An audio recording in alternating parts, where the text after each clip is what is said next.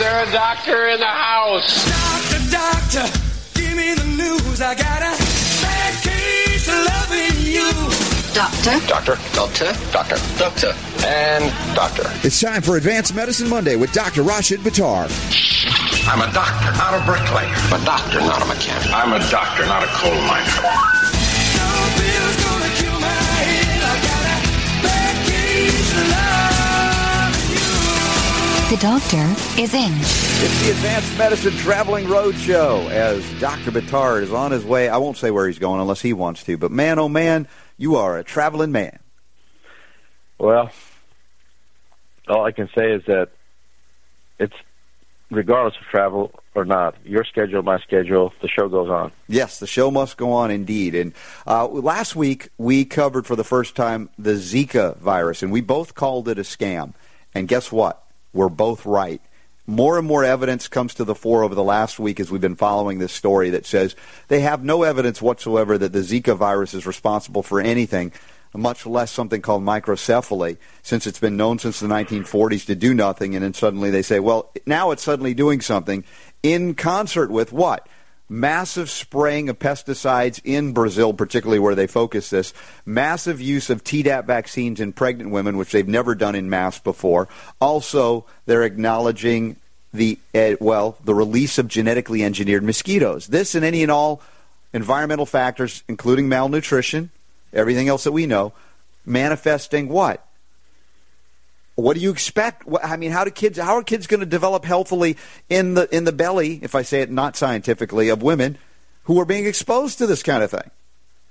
Yeah, and the thing is that this virus, this Zika virus that they're talking about, it's been around for at least 60, 70 years, hasn't it? Well, you know, that you and I know about it, or they know about it. I mean, come on. How long a virus has been around? Probably forever, except, we identified it then. And now suddenly, 60, 70 years later, this is the thing. It's causing the shrunken head syndrome, if we want to call it that, microcephaly. And again, it's so blatant, but they expect that, of course, their own reporters are not going to report on this. They don't ask questions. They'll go to MDs who have retired MD status and become reporters, and they'll just, spout off whatever they're told to read. Yeah, it's a sad, sad situation. There is absolutely no integrity at all when it comes to these types of stories. And it's actually, if you understand what the agenda is, then you would understand that expecting to have integrity in those type of stories is an oxymoron. It's a contradiction in terms. You're not going to get any integrity in it because they've got a agenda that's highly suspect. So, Well, of course, as you know, the agenda is the future of pharmaceutical medicine. It's vaccines, and if we can get one approved by the agencies that we own, and then get put on the schedule, then we have no liability whatsoever should they harm, injure, or kill. So, come on, who wouldn't want that if you're part of that industry and your business is making money? The thing that really gets to me is that if you are just a small-time manufacturer of anything, it's a car seat or it's a supplement or it's a window tainting or whatever it is, anything small, and there's any perceivable danger or safety issue, they'll have recalls and they'll have to pay fines, et cetera, et cetera. But now you take substances that are injected into the body by major, huge companies that contain known poisons, and they get a buy, they get a pass, they get out of jail card free, and nobody bats an eye. And so I'm wondering, why is it that the public doesn't ask that question? In fact, I wonder why any of the politicians that are running right now for president or throughout the years that have run for president have not been asked that question. Why is it that every other agency, every other organization, every other industry has to be accountable for damage that they've done to people, safety issues, et cetera, except for the pharmaceutical company? Yeah, it's absolutely right. Now, who could call out BS? I mean, they always say, never BS a BSer. I'm just saying it politely so we don't get cut off the radio. Never BS a BSer. Trump, I have to say, in this regard, can smell BS a mile away. Sure, he can dish it out too, but I think he's the guy most likely to go, that's not happening. That's my sense of it here. Even though Rand Paul, whether he would fall for it or not, would never fall prey to the mandatory concept because he's all about individual liberty, so we give him props for that. But beyond that, I don't know of the candidates who wouldn't just fall over and say, let's throw all the money we can at NIH to develop a vaccine that may already exist. They've just been waiting for this opportunity to unroll it. Yeah, I think that's probably a true statement. And, that kind of shows that there's a lot of lack of awareness. But Trump is, even though there are the things that we wouldn't agree with him, he has actually highlighted the mercury issue, the autism issue, the vaccination issue. He's brought that up on a number of occasions. He has, because he knows firsthand from people that he works very closely with. Mm-hmm. They've had children who are injured by these vaccines. And I'm certain that they've read your book, The 9 Steps to Keep the Doctor Away, at least somebody up there at that level, because they've just got too much awareness. They can't be BS'd on this issue. And that, of course, is problematic for the medical powers that be. But between you and me, mm-hmm. for both of us, there's only 1 degree of separation between Trump and us. That's true. Yeah, as you know, of course, in fact, the person who introduced us, all those years ago. So since she works as a consultant for Trump, I know that he knows about that issue, and I'm sure that because their grandchild, et cetera, mm-hmm. et cetera, we treated them, in fact. Yes. But I'm sure that that's part of it, as you said. But I think that's also on a different level.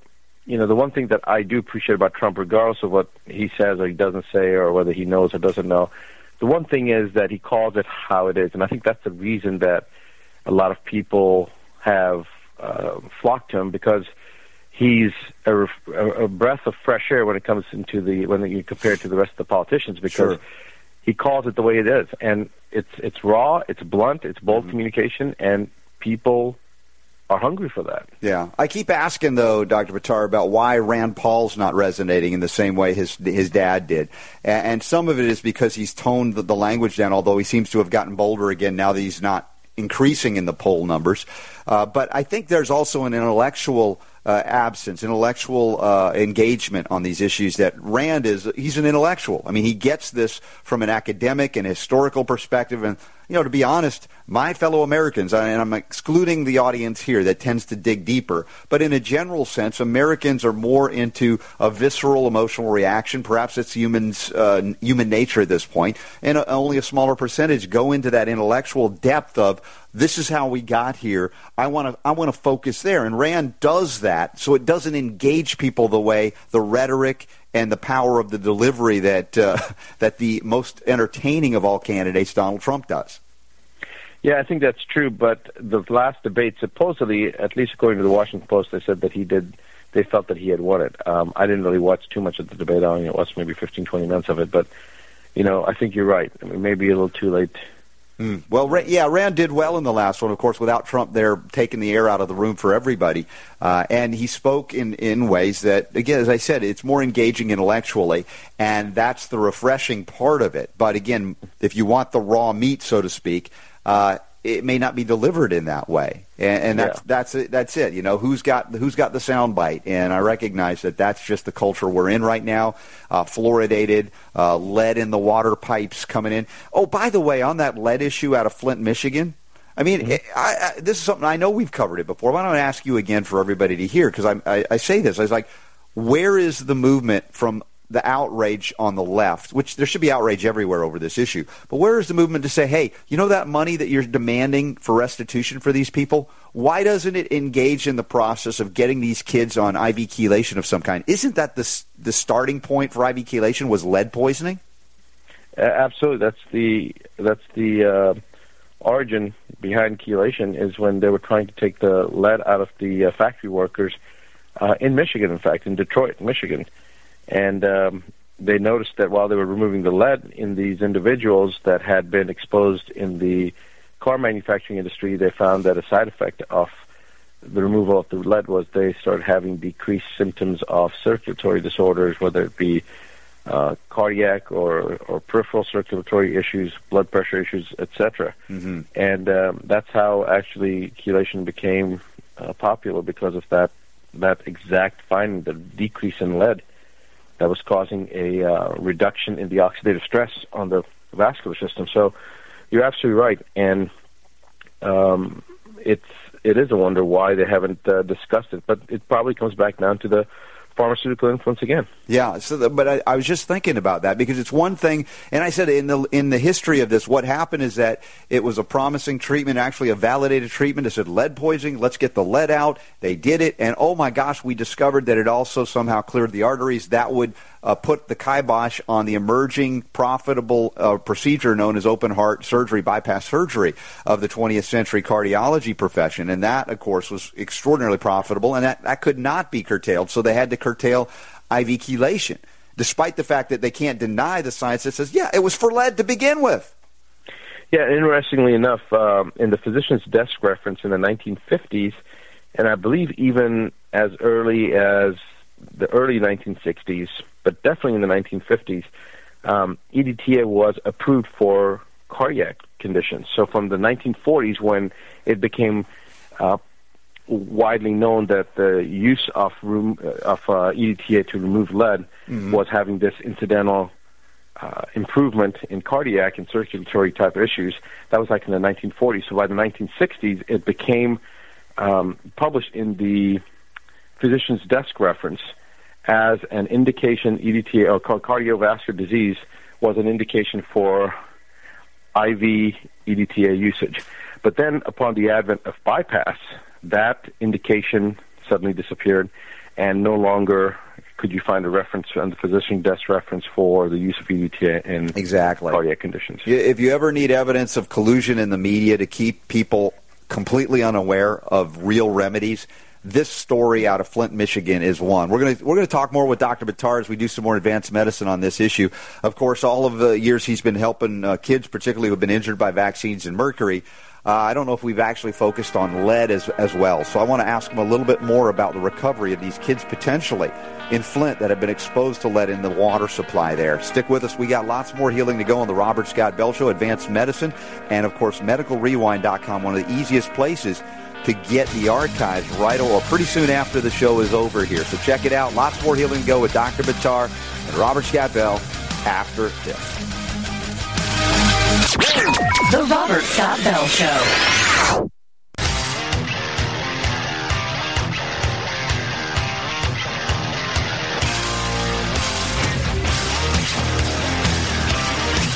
Rocking the health world through the power of radio. It's the Robert Scott Bell Show.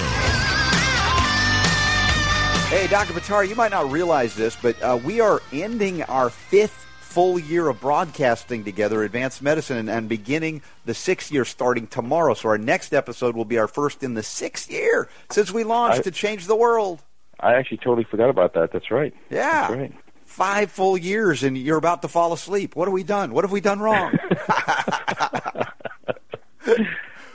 Oh, my God. You started yawning first. I did. Off the air, we're like, oh, man, have we been at this for a while? Maybe we should take a break. No, we're back. Listen, it's been incredible, and really it has been transformative for so many, as you know, we've heard from over the years, listening around the world. And, you know, this subject matter, we never run out of things to talk about. I guess just the nature of the world. There's an infinite amount of things, but there's an infinite amount of corruption, and that includes in politics and medicine in so many areas that we have to call them out on it. And this thing in Flint, Michigan, which is a terrible disaster, you know, lead in the water pipes, probably a lot more than that. But if we talk about this specifically as a distinct, maybe if I can call it a distinct difference than mercury, obviously they're different in terms of the intensity of the impact. We've touched on that. But have you personally experienced, or do you know in terms of reversing the damage associated with lead via chelation in the patient or children's patient population? Well, the removal of lead has a very dramatic effect in children. And, in fact, some of the studies that were done originally talked about how lower IQ was associated with lead toxicity. And here's the weirdest thing.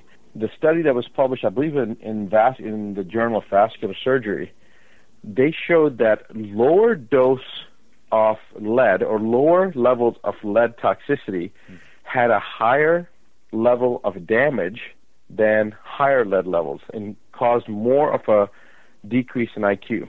Wow. Now, it's interesting. It's kind of like from the Hahnemann principle of homeopathics, almost like the lower level was having a more profound effect. I have no idea. They haven't been able to explain that, and I assume, correct me if I'm wrong, maybe there's a component to it, but they definitely found that lower lead levels had a higher level of toxicity and reduction in IQ greater than higher lead levels. Interesting. Well, we've talked about the difference between acute radiation exposure versus long-term chronic low level, as well. Your body responds or reacts in a way. I don't know if that has anything to do with it, but in terms of detoxing the lead and seeing recovery, you know how it is, you say the earlier the better, like with those children that have come to you with vaccine injury due to mercury primarily.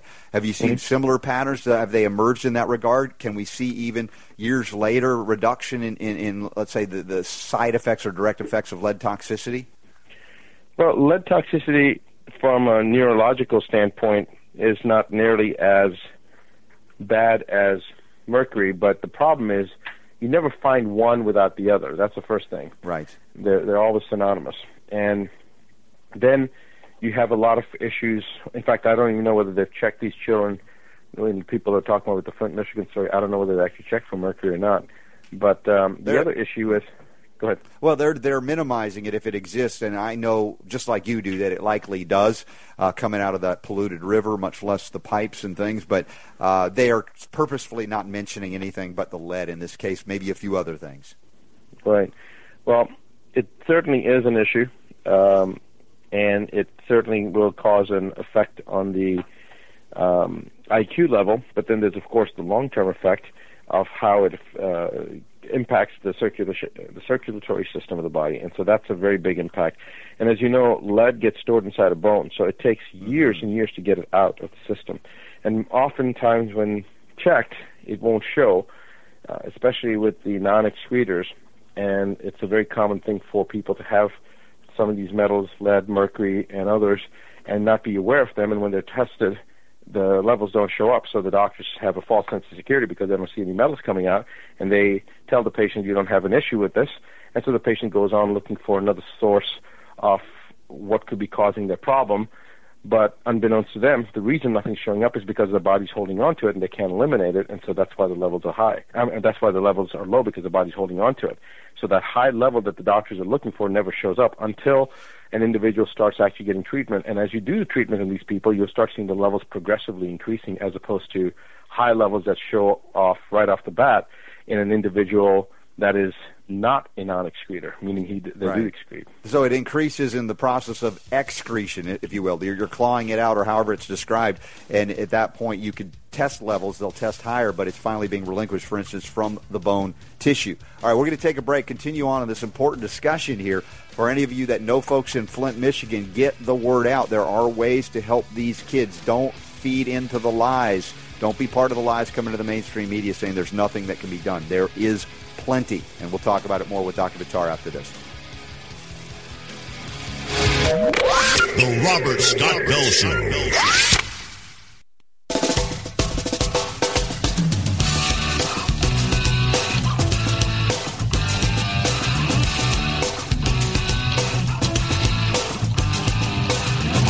Rocking the health world through the power of radio. It's the Robert Scott Bell Show. All right, this week I'm heading to Colorado for the Right to Try conference, and that would be truly the right to know things like chelation therapy, the right to access them for these kids in Flint, Michigan, Dr. Buttar. I'm telling you, the media is falling down on this. The Hollywood liberal elite intelligentsia, even if they want to help or claim, if they're sincere, they're not talking about chelation. They're not talking about metal detoxification. I've seen nothing in the media about this. You probably won't, because they won't allow any attention to be brought to treatments like heavy metal treatments that will address heavy metal toxicities. Chelation is a bad word in the media, and they say there's that old adage, there's no such thing as bad publicity. So I think the big pharma recognizes that, and so they don't want any good or bad or any type of mention of something like chelation, because it will increase visibility, and then people will be curious and they'll look it up and then they'll find the answers, and so they don't want to even talk about it. It's just hidden completely. This is where the informed consent issue, I have such a pet peeve about the informed consent. When they talk about informed consent, you need to give patients all the different options that are possible. So then if that's true and that's a legal requirement to give informed consent, then why don't we talk about chelation and many other disease processes, because that's the only thing that is fair and right and ethical is to give all options. And if chelation is an option, then that should be given. But no, you don't give chelation as an option. Right, and not that we're that I'd be saying only do homeopathy, but even the use, for goodness sake, of homeopathic lead, plumbum metallicum, has been shown in studies, double-blind studies, to help the body to begin the excretion process better than doing nothing at all, even though I would want them to do chelation as well. Yeah, well, and that's, I guess the point is, it's not just chelation or homeopathy, but there's so many other modalities of treatment that may have a potential benefit and certainly would be higher than a 40 or 45% response rate, as is with most drugs. So why don't we include any and all components that may have a beneficial response in the patient? But it's not considered to be part of informed consent. Right. Well, I mean, they probably want to give L-Dopa. I don't know. So some kind of thing. Hey, let's stimulate, hyperstimulate. Hey, man, maybe we can repurpose ADHD drugs for these kids with lead poisoning. I'm telling you, they're just ignoring what is just so there. Anybody could find it if they would be willing to look past the pharmaceutically conflicted mainstream media on this case. Yeah, they use that term, evidence-based medicine. You know, we've talked about this so many times before on the show, but the use of that term, evidence-based medicine, is so bastardized. They don't look at anything that's based on evidence. And so if you start looking at the evidence, you start looking at the pathophysiology behind many of these disease processes, you see the increase in oxidative stress that the patient is experiencing, and then you trace that oxidative stress back rather than just putting the person into a box that's labeled with the disease. You start looking at the actual cause, and then you see the cause is oxidative stress, and you start seeing where is that oxidative stress coming from, where is that increase in oxidative stress coming from. And then you start seeing what the patterns are, where the issues lie, chemicals, metals, etc., and start addressing it. There is a tremendous response the patients have. And what I just did was I summarized what our philosophy is. Our philosophy is just getting rid of the oxidative stress and then allowing the burden of the system to essentially be alleviated. And as the burden is reduced and the body doesn't have to deal with all that burden, the body's own natural mechanisms start kicking in. And whether it's, no matter what disease process we're talking about, the reduction of oxidative stress, by definition, will improve the individual. And if you can effectively, the key operative word here is effectively, if you can effectively detoxify the body, then chronic disease, by definition, can't exist. Yeah, well, that kind of message is, again, plainly missing from the reports in the dominant mainstream media, which is, again, it's losing influence. Thank goodness. I mean, case in point, what we opened today with, the Zika virus scam. We're a week in or so to this scam or more, and we're seeing through it. More people than ever are seeing through it before we get to the Olympics in I believe, in August in Brazil, where who knows by then they might be saying in order to go to it, you have to be vaccinated for it, even though we've not come out with the vaccine, but we'll say we have it, we won't have adequate testing, but it's an emergency, get it anyway. And I'm telling you, this is the script, this is the playbook. Eventually they're going to have to come up with something better because it's just not going to work the same way anymore.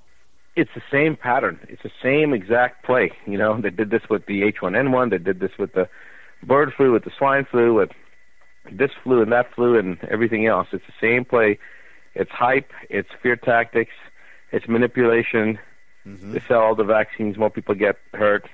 And then it disappears. So, it's one of those things that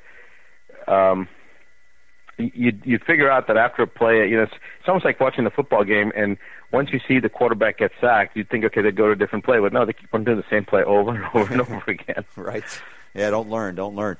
Back to the Zika virus as well. I mean, we're publishing evidence that there are things that actually cause microcephaly that have nothing to do with the virus. And in case you didn't know, glyphosate, which is that Roundup crop genetically engineered type of pesticide, has shown in studies, clinical trials, to impact on development of embryos, right, in different species. They say the direct effect of glyphosate on these embryos opens concern about the clinical findings from human offspring in populations exposed to this glyphosate-based herbicides in agricultural fields. And one of the effects of the exposure is, guess what, microcephaly, the small heads. So it's not an unknown. It is known in the scientific literature, and for them to be denying that and pointing only to the virus is the height of, again, complicit irresponsibility, illegality, criminality on the part of the media in complicitness with these global corporations. You almost sound like Don King there just now. Did I sound like Don King, the boxing promoter, really? Yeah, the way all the rhyming. Oh, I didn't even know I was rhyming. I just let it loose, man. Just the passion's coming through, not like usual. Sorry, I didn't mean to throw you off. No, you need to balance out my intensity right now. That's a very good thing that you're doing, because I nearly cussed on the air yesterday about this stuff. I was getting so disgusted by it, but got to find some lighthearted moments in here, and I'm having difficulty at the moment. I'll be honest with you. Well, I think that all in all, though, you're 100% right, and more awareness, more and more light is being shined, and the rats are scurrying, and it's no different than the last 5-6 years, Robert. We're seeing more and more people becoming aware. Mm-hmm. Guess what? In the United States, we've got evidence now that there are 25,000 cases of microcephaly every year in the United States, and this has been going on for how long? They haven't suddenly come out and said, oh my gosh, the Zika virus has been doing this in everybody. And of course, in the cases down in Brazil, if they're finding it in 1/10 of all the cases, that might be news. So how could it be causing all of the microcephaly when it's only there in a fraction of the cases, if that? So a quote from this practice parameter evaluation of the child with microcephaly and evidence-based review. Funny enough that they say that. This is in the journal Neurology. This is not a small journal. It says microcephaly may result from any insult that disturbs early brain growth. Annually, approximately 25,000 infants in the United States will be diagnosed with microcephaly. Any insult that disturbs early brain growth. Could that mean toxic pesticides? Absolutely. Yeah. Absolutely. So just keep yelling Zika. It's an additive effect, too. So, you know, as you said in the beginning of the show, you listed some of these different environmental components, and you added them together with the increase in vaccinations, pregnant moms getting exposed to this stuff. You know, you pile each one thing on. It's not an additive. It's not a linear 1 + 1 = 2. It's a exponential 1 + 1 = 5 type of a formula. Mm-hmm. And, you know, you talk about microcephaly right now, but what other aspects is this having an impact on? And I'm certain that the immune system is being affected. And downstream, 5, 10, 20 years down, these people are going to see a higher incidence of cancer. Already we're seeing a much higher incidence of cancer in the younger patient population, exponentially increasing over the last 20, 25 years. And over 10 years ago, I made the comment, probably closer to 15 years ago, I made the comment that the incidence of these individuals receiving vaccines will later on in life increase the likelihood of them getting cancer, only because their immune systems are being damaged right now. Mm-hmm. That's exactly what's happening, because cancer is an immune system dysfunction issue. You can't have cancer if your immune system is intact. And if you have cancer, then by definition your immune system is no longer functioning. Incredible.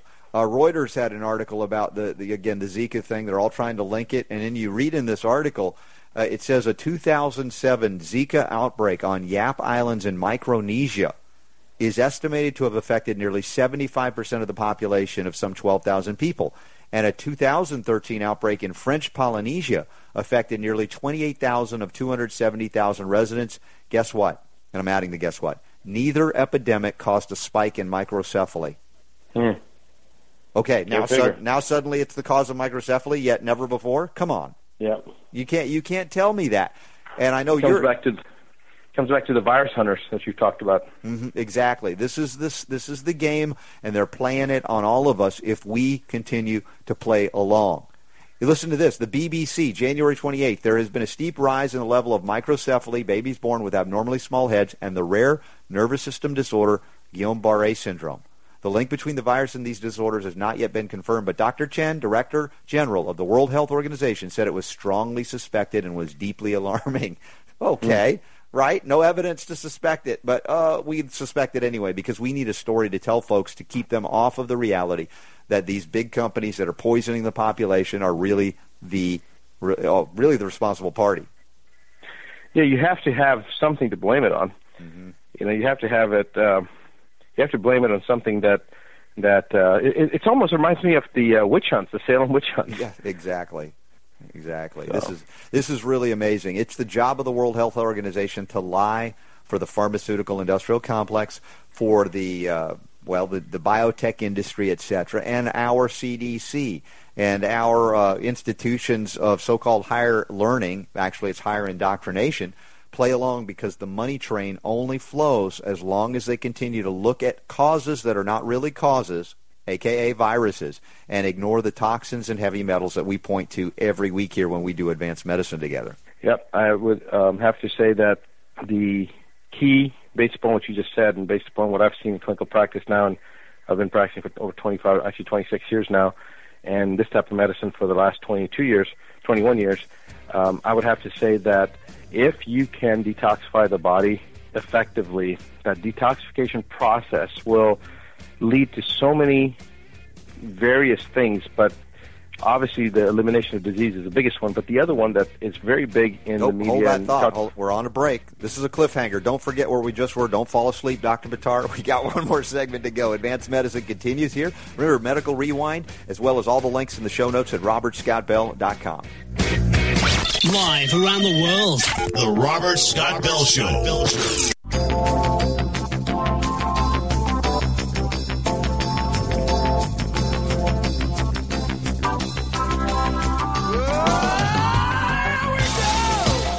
Robert Scott Bell Show. I promise you, I did not plan that cliffhanger of a break, but you were on it. I didn't want to stop you, but I had to. So, what were you going to say? Well, the moment's gone now, Robert. I don't remember. No, you can't do that. No, I was going to say that not only is the reduction of toxicity so paramount in eliminating the disease process that we normally associate with a virus, a bacteria, whatever. And it's not to say that bacteria and viruses don't cause these problems. They do cause these problems. Well, why does a bacteria or virus or spirochete or mycoplasma or yeast cause a problem in one individual but not in another individual? Mm-hmm. And the reason it doesn't cause a problem in all individuals is because of the varying level of toxicity. Some people are more susceptible. Right. Some people are less susceptible. The reason that people are more susceptible because of the toxicity level, because of the stress level, because of the, how much sleep they're getting, how much nutrition they're getting, or lack of nutrition they're getting, etc. So obviously the disease process is one aspect of this that everybody is interested in. That's what we talk about. But the other one that is so important, that is very big in the media, and people talk about it all the time, but we rarely talk about it, Robert, and that is the anti-aging or the longevity or the age management components. So I actually got blackballed from A4M in 2000, or actually 2002, I guess it was, because I remember 2001 I was their highest rated speaker. But I made a comment from a panel discussion once. I said that all these people are talking about hormones. So there's like 5 of us on a panel, right? And I made the comment that if you think that giving people hormones is the key to living longer, you guys are seriously off your rocker. Dude, you just asked to be kicked out of anti-aging medicine. When you say that, you're done. You're toast. Of course, now, years later, they started having courses in 2005, 2006, 2007. They started actually having doctors teaching chelation courses and heavy metal courses. The only reason I know that is because a number of the instructors were people that came through my training program. Mm-hmm. But it's interesting that everybody talks about anti-aging, age management, longevity medicine, whatever you want to call it. The key there is the same thing, is the removal of toxicity. Mm-hmm. And if you can remove toxicity, if you can eliminate toxicity, it's almost like turning back the hand of time, because now you're resetting the clock the way the Creator designed it, the way the Creator designed our bodies to be. I mean, when we were born, we were relatively clean, except for the toxicity that we were exposed to in utero from our mothers.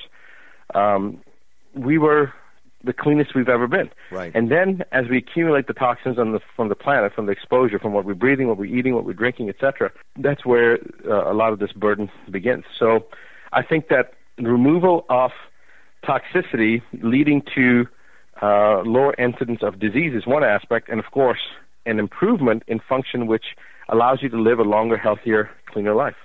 Yeah, and I've said it so many times, however old you are, that's how long you've been potentially accumulating toxins, especially if you haven't done, I would say aggressively or certainly in a focused manner, reduce the burden that you've been exposed to and may have been accumulating.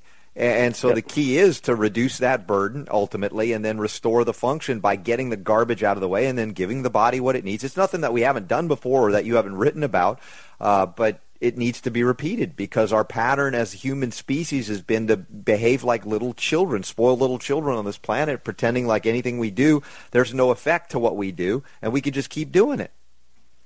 Yep, we tend to play without realizing that there's a consequence to our play, and that consequence is usually measured in reduced number of years that we're on the planet.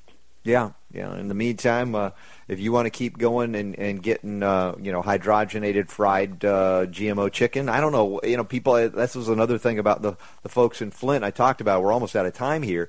Is that you've got to rise higher up on the survival scale and recognize that what you put into your body does indeed matter. And yes, it takes effort. Yes, you might have to cook some at home. But my goodness, at what cost did you say, no, that's too expensive, I don't want to live? Exactly. People tend to think about everything in terms of dollars and cents, and that's fine. But how much do you spend on your car? How much do you spend on your house? Mm-hmm. And if you're not willing to take care of your system and invest in your health, because that is exactly what it is, an investment. Yeah. And I've heard people say that. Well, it's too expensive, and you're talking about maybe $1,000 or $2,000 to do something, and it's too expensive. Well, dude, hello. We'll keep encouraging you, folks. I'm glad that Dr. Buttar and I are here each week to get this message out, and thank you for adding to it by being out there. Say thanks to all our wonderful sponsors that support us. And in the meantime, safe travels to all y'all. And Dr. Buttar, tell us what we need to know to leave for the day. That the power to heal is yours. The Robert Scott Bell Show.